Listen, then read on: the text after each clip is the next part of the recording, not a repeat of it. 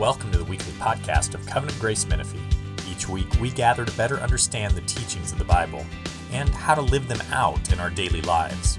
We hope and pray that you're encouraged by this week's message. Matthew chapter 21. Now when they drew near to Jerusalem and came to Bethphage, to the Mount of Olives, then Jesus sent 2 disciples, saying to them, "Go into the village in front of you, and immediately you will find a donkey tied, and a colt with her. Untie them and bring them to me. If anyone says anything to you, you shall say, 'The Lord needs them,' and he will send them at once." This took place to fulfill what was spoken by the prophet, saying, "Say to the daughter of Zion, Behold, your king is coming to you, humble, and mounted on a donkey, on a colt, the foal of the beast of burden." The disciples went and did as Jesus had directed them. They brought the donkey and the colt and put on them their cloaks, and he sat on them. Most of the crowd spread their cloaks on the road, and others cut branches from the trees and spread them on the road. And the crowds that went before him and that followed him were shouting, "Hosanna to the Son of David!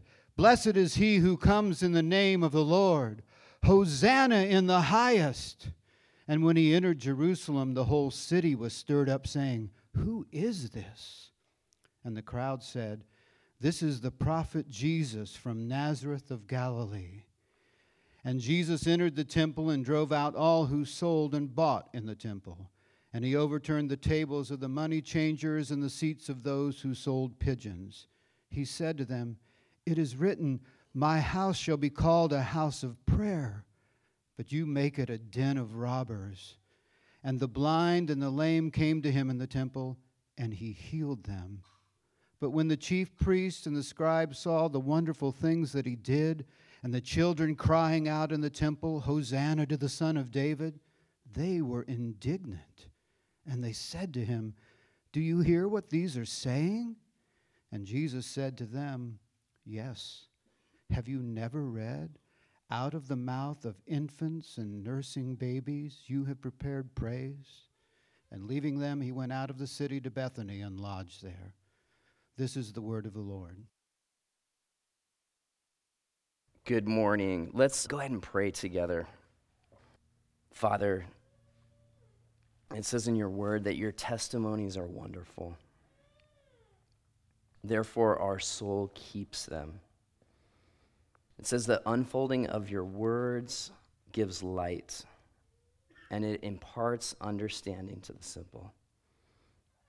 And so we pray that you would shine that light, the light of your word, onto our hearts. Lord, that you would give understanding to our simple hearts, Lord. We pray with the psalmist that you would turn to us and be gracious to us, as is your way with those who love your name. And Father, as we open up your word this morning, and we remember events that occurred some 2,000 years ago, we pray that your love for us in Christ would sink deep into our hearts. And as we walk in Christ's footsteps, remind us not only that he really did live, really did love and suffer and die, and really rose again, but remind us that he continues to live, he continues to love, and to make intercession on our behalf for all of us sinners made saints through his suffering. In him we pray. Amen. Good morning. Well, this is Palm Sunday. This marks the triumphal entry. It's the first day of Holy Week, or Passion Week, as it's sometimes called. It's the Passion Week because it comes from the Latin passio, which means suffering. And so it refers to Christ's suffering. Palm Sunday is the first day of the last week of Jesus' pre-resurrection life on earth. So what happens during that week? This is a really important question because if you look kind of at your Gospels in your Bible, Matthew, Mark, Luke, and John, they devote almost half of the ink on those pages to Jesus' last week, just the very last week in his life.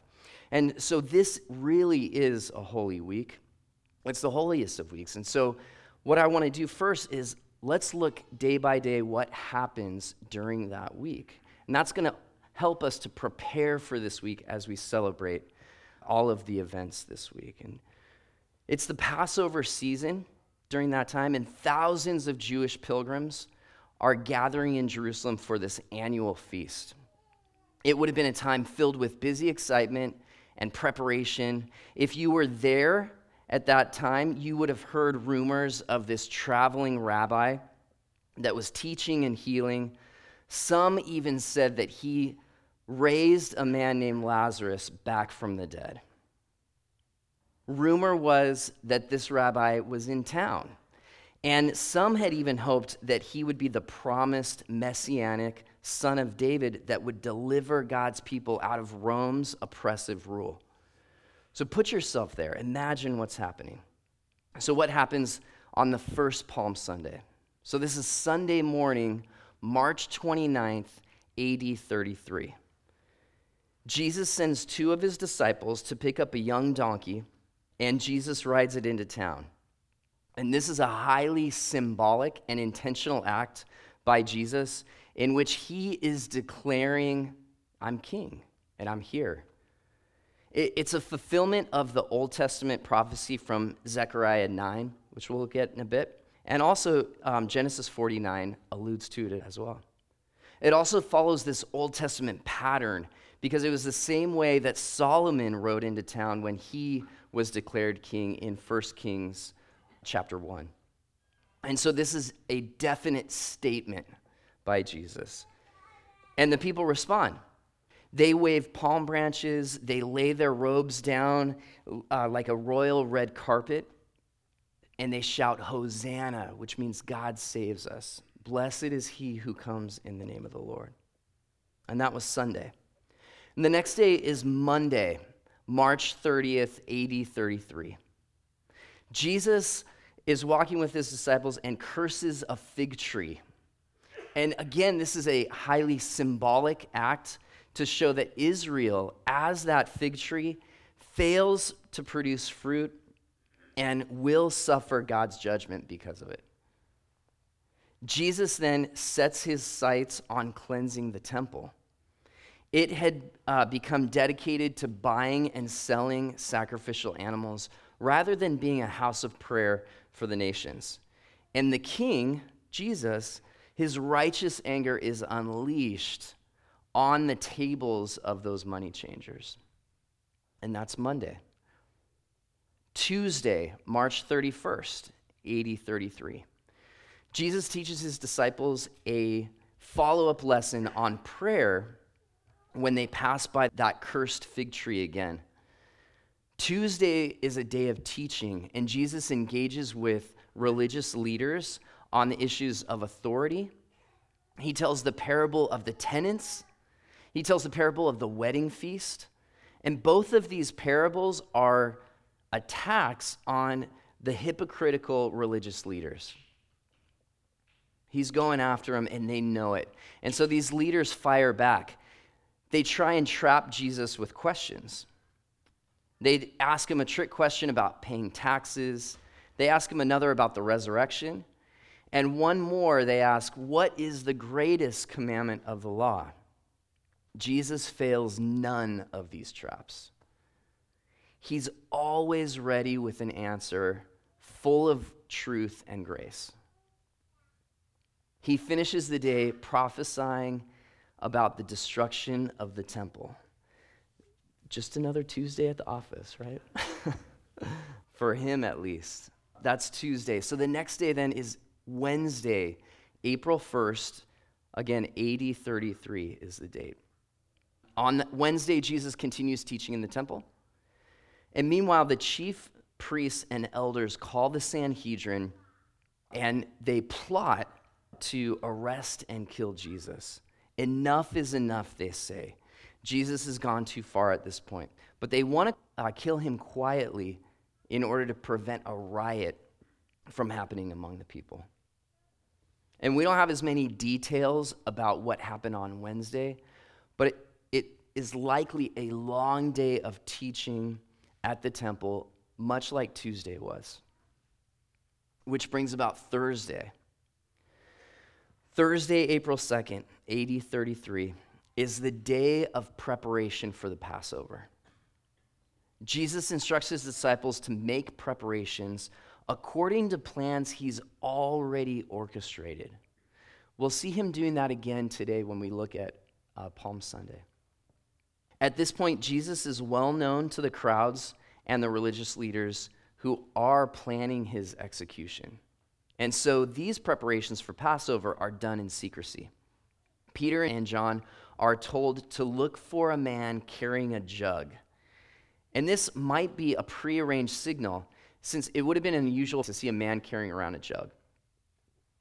It normally would be done by women in that culture. And so Thursday night, then, Jesus sits down and he celebrates the Passover meal with his disciples. But this time he shifts the focus. Instead of making it about God's deliverance from Egypt, this time it's about his blood and it's about his body. At the meal, Jesus identifies Judas as his betrayer. He washes his disciples' feet. And he delivers a long discourse with his disciples in the upper room. He prays for his disciples. Jesus tells his disciples that he has a new commandment for them. He says, love one another. You'll be known by your love. And this new commandment, or in Latin as it's called, mandatum, is the basis for the traditional name given to this Thursday, Mandatum Thursday or Maundy Thursday. Friday, April 3rd, AD 33, is Good Friday. In the early morning, pre-dawn hours, Judas betrays Jesus with a kiss. For just 30 pieces of silver, he has Jesus arrested. Jesus asks the soldiers that come to him, "Who do you seek?" The soldiers say, "Jesus of Nazareth." And Jesus responds, "I am he." And at that moment, all the soldiers fall back on the ground. Jesus is arrested and first taken before Annas, the former high priest and Caiaphas' father-in-law. He's taken there for informal questioning. And then next, Jesus is taken to stand trial before Caiaphas and the Sanhedrin, where Jesus remains silent before his accusers until he is asked if he is the Christ. At that, he responds, "I am." And this is the confession that those religious leaders wanted. Jesus is saying he is the I am. And the beatings and the mockings that were prophesied by the prophet Isaiah begin.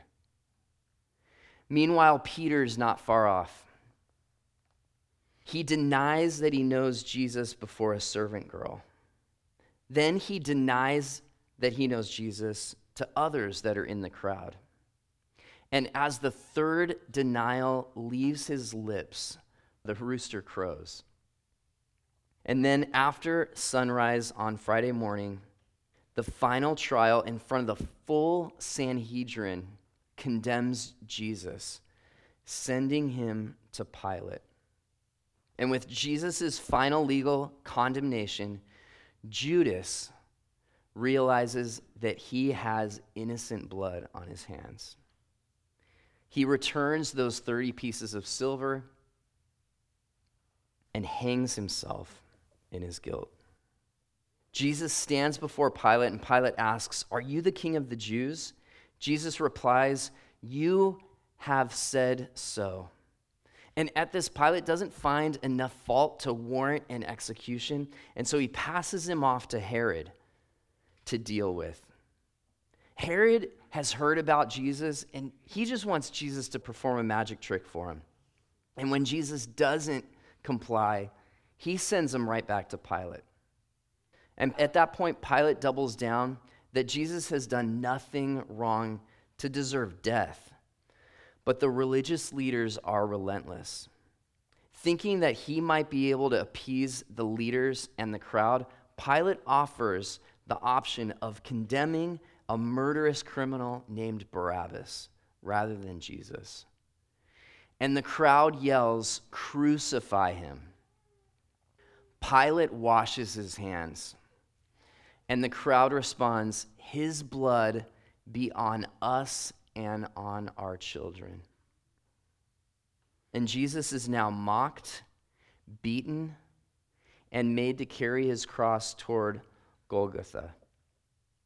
Jesus is hung on the cross and crucified between two thieves.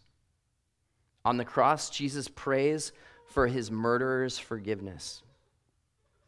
He also promises to the repentant thief next to him that day he will be with him in paradise.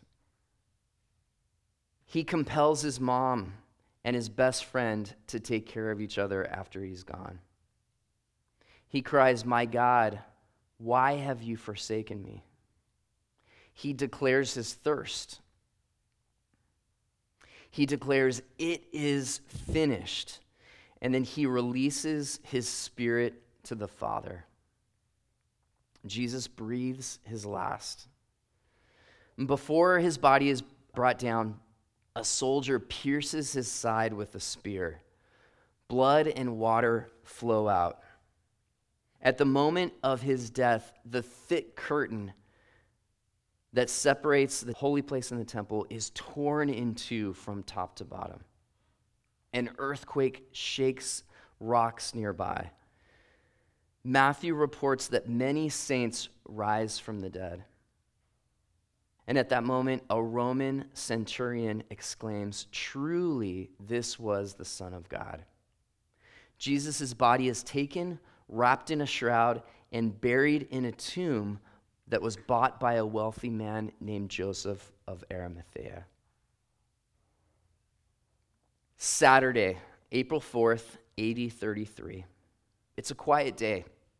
Not much is recorded, but we can imagine the depth of despair that Jesus' followers fell into.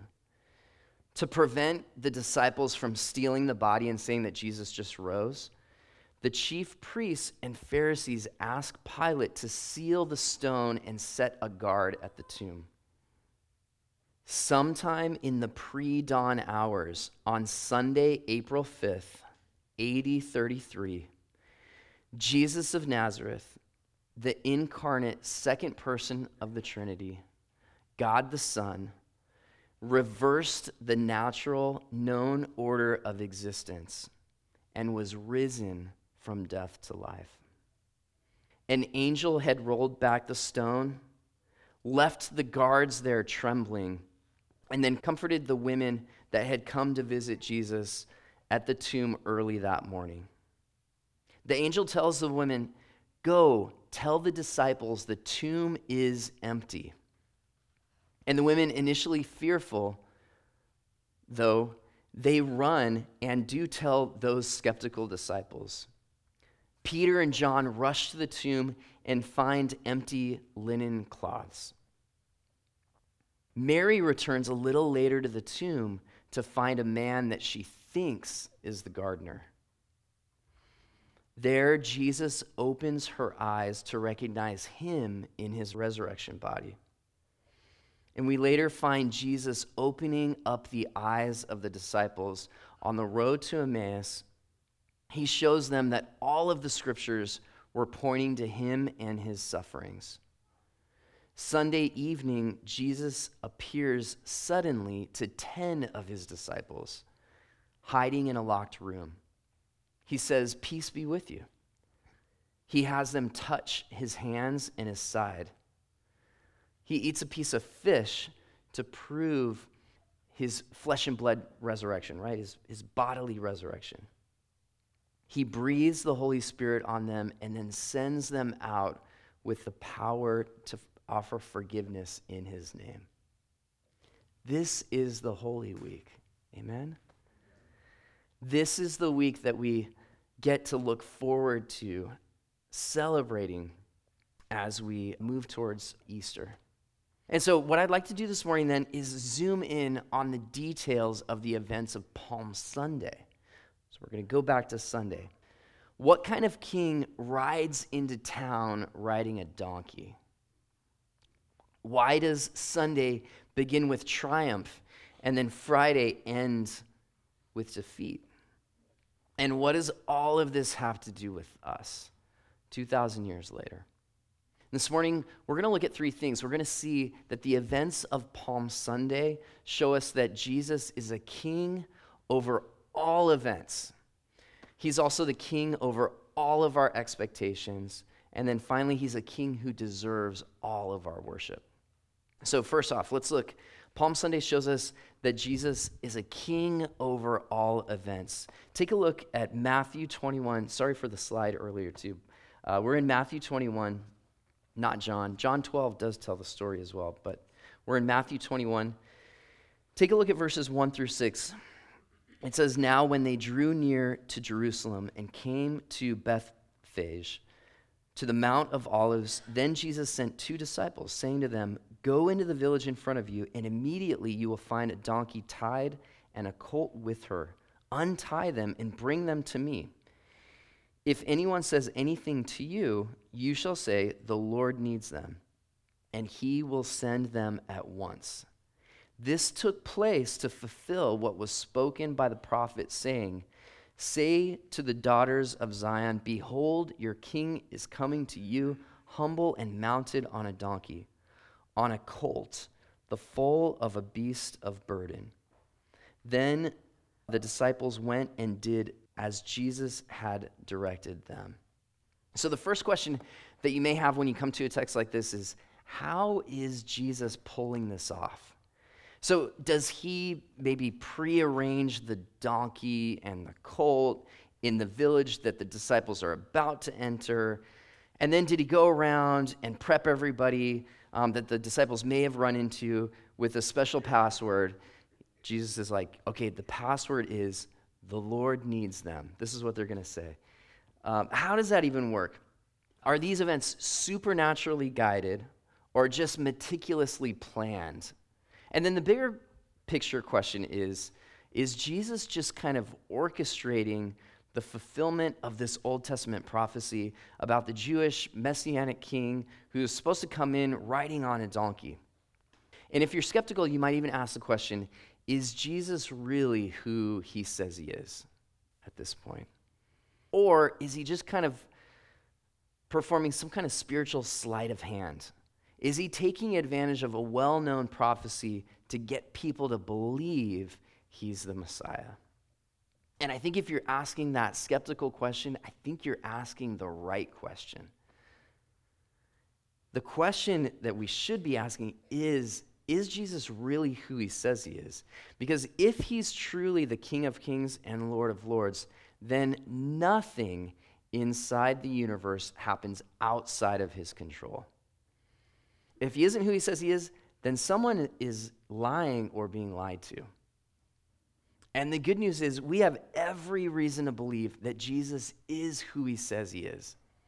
And this passage points to a fulfilled prophecy that the prophet Zechariah wrote some 500 years before Jesus was even born. Including this passage, there are over 300 fulfilled prophecies about Jesus being the Messiah. These are instances where the Old Testament predicted the very specific details about Jesus and what he would do hundreds and sometimes even thousands of years before he came. So let me just list a few of these. The Old Testament correctly predicts that Jesus would be born of a virgin, that he would be called the Son of God, that he'd be a descendant of Abraham, Isaac, and Jacob, that he'd be able to trace his lineage back to David, that he'd be born in Bethlehem, that he'd be given gifts at his birth. The Old Testament predicts that he would flee from Herod, that he would flee to Egypt. The Old Testament also taught that Jesus would be the pre-existent Lord that he would be Emmanuel, God with us. It predicted that he'd be the ultimate and eternal prophet, priest, and king, just like we heard in the catechism this morning. His ministry on earth was even predicted in great detail. The Old Testament taught that he would be preceded by an Elijah-like prophet, that his ministry would begin in Galilee, that he would teach, perform miracles, that he'd be a light to the Gentiles and a stumbling block to the Jewish people. The Old Testament predicts his life in great detail, but not only that, it also predicts his death, burial, and resurrection. It predicts that he'd be betrayed, that he'd be sold for 30 pieces of silver, that he'd be forsaken by the disciples, accused by false witnesses, that he'd be wounded, beaten, scorned, mocked, and pierced through his hands and his feet. How specific is that? The Old Testament predicts that he would die an atoning death for the sins of God's people, but it also predicts that he would rise again, that his body would not see decay. And if you put this in mathematical terms, the probability that one person could fulfill just 8 of these prophecies was actually calculated by a mathematician to be about 1 chance in 100 quadrillion. So 1 in 100 quadrillion. That's a 1, that number, I had to look this up, that number is a 1 with 17 zeros afterwards. And that's just 8. We have over 300 prophecies in the Bible. This kind of mind-blowing mathematical improbability shows us that Jesus is not just a figure in history, he is the author of history. And if Jesus is king, which he is, all events happen, and nothing inside of this universe happens outside of his control. And I think we can trust that. I think we know that. Somewhere deep down, we know that Jesus is king over all events in history. But what I want to ask you this morning is, do you trust that he is the king over all events in your story? Do you trust that he is directing all the details, even when the details don't make sense? Every single person, every one of us in this room, we can think of something that is happening in your life right now that just doesn't make sense. Why would God allow this to happen in my life? Why? And the events of Palm Sunday remind us that there is nothing that Jesus is not orchestrating, right? There's nothing that is happening inside the universe that's outside his control. And we might never understand why God would allow this particular thing to happen in your story, but we might. On the other hand, we might, right? So what's cool is if we look in John 12, in John's account of the Palm Sunday story, he makes a humble admission.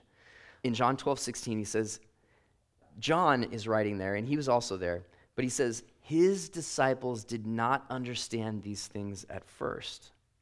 But when Jesus was glorified, then they remembered that these things had been written about him and had been done to him. And I think in our lives too, maybe we don't understand why these things are happening at first. There might be a day when we can look back and see what God was doing all along. And in the meantime, we just remember and we trust that Jesus is a king over all events. Palm Sunday shows us this. It also shows us that he is a king over our expectations. Look back at Matthew 21 again. Take a look at verse 7. Verse 7 says, they brought the donkey and the colt and put on them their cloaks, and he sat on them. Most of the crowd spread their cloaks on the road. The others cut branches from the trees and spread them out on the road. And the crowds that went before him and that followed him were shouting, Hosanna to the Son of David. Blessed is he who comes in the name of the Lord. Hosanna in the highest. And when he entered Jerusalem, the whole city was stirred up, saying, "Who is this?" And the crowd said, "This is the prophet Jesus from Nazareth of Galilee." So let's talk about expectations for a minute. It's Palm Sunday. I don't usually ask for a whole lot on Palm Sunday. But, why can't we be one of those churches where our pastor rides in on a live donkey on Palm Sunday? I've seen them on the internet. They're out there. And I understand we're a volunteer-run church, but I'm really wondering why in almost 20 years of celebrating Palm Sunday with Pastor Horsevet back here, why has he never ridden in on a donkey? You guys know he knows people with donkeys. He's treated donkeys. He has access to donkeys. He can get donkeys. And he hasn't, which is fine. It's fine. So that's my expectation. What was the expectation of this crowd on the first Palm Sunday? Well, verse 8 says, most of the crowd spread their cloaks.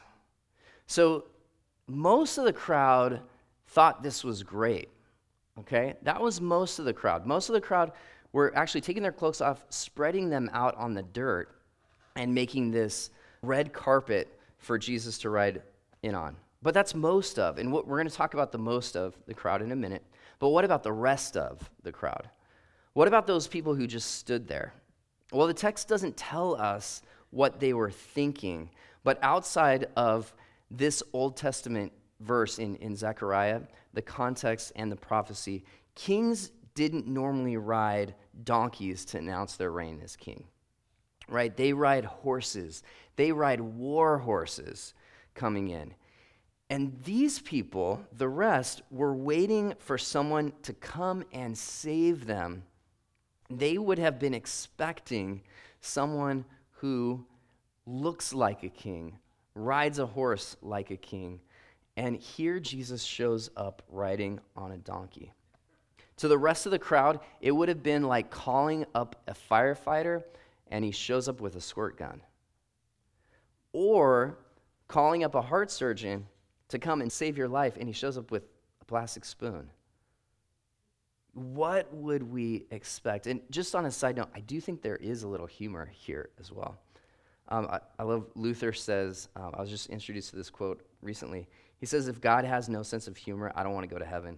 And I'd have to kind of agree with him. And I do think that Jesus has a sense of humor here and is declaring his kingship, saying, you guys want a king?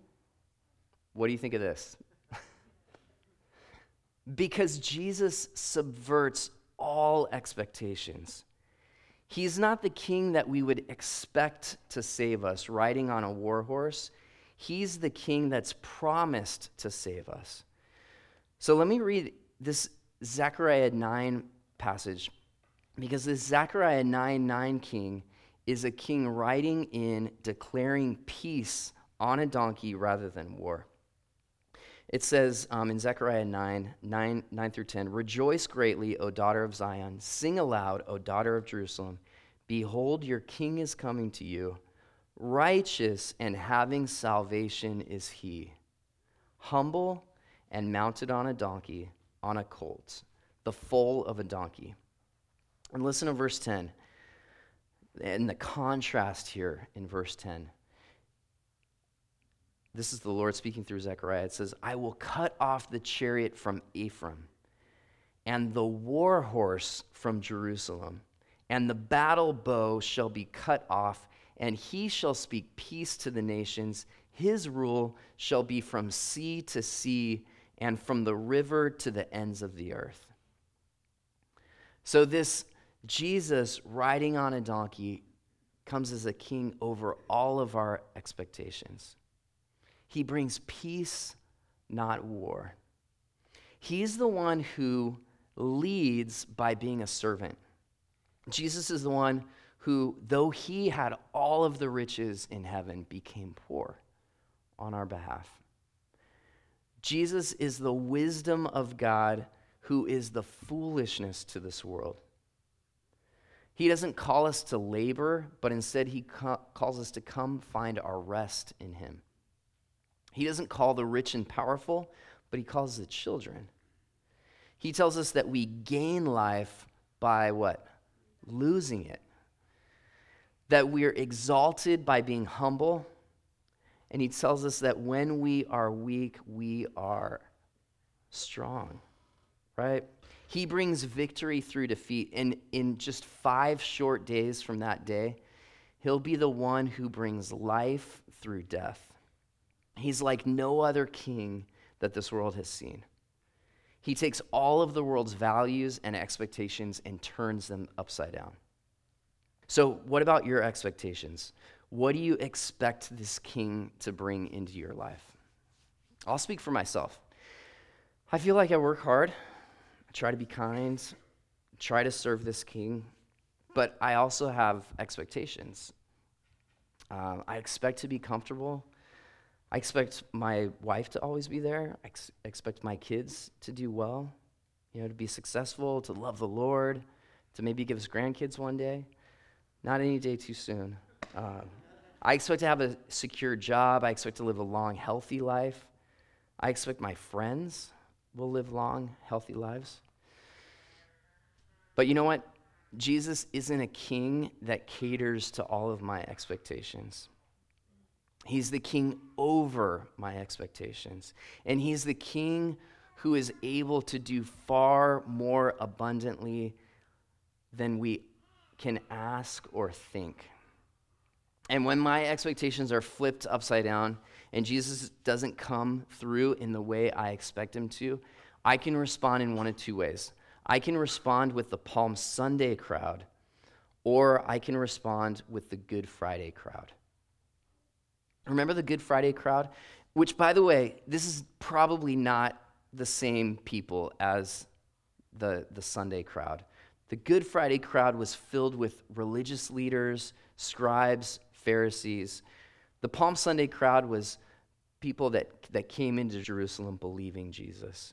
The Good Friday crowd, they saw Jesus' upside-down kingdom as a threat to their religious system.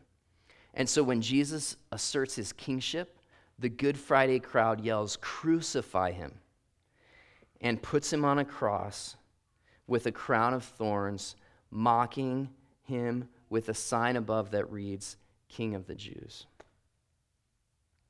But look at how the Palm Sunday crowd responds. Look at verse 8 again. It says, "Most of the crowd spread their cloaks on the road. The others cut branches from the trees and spread them on the road.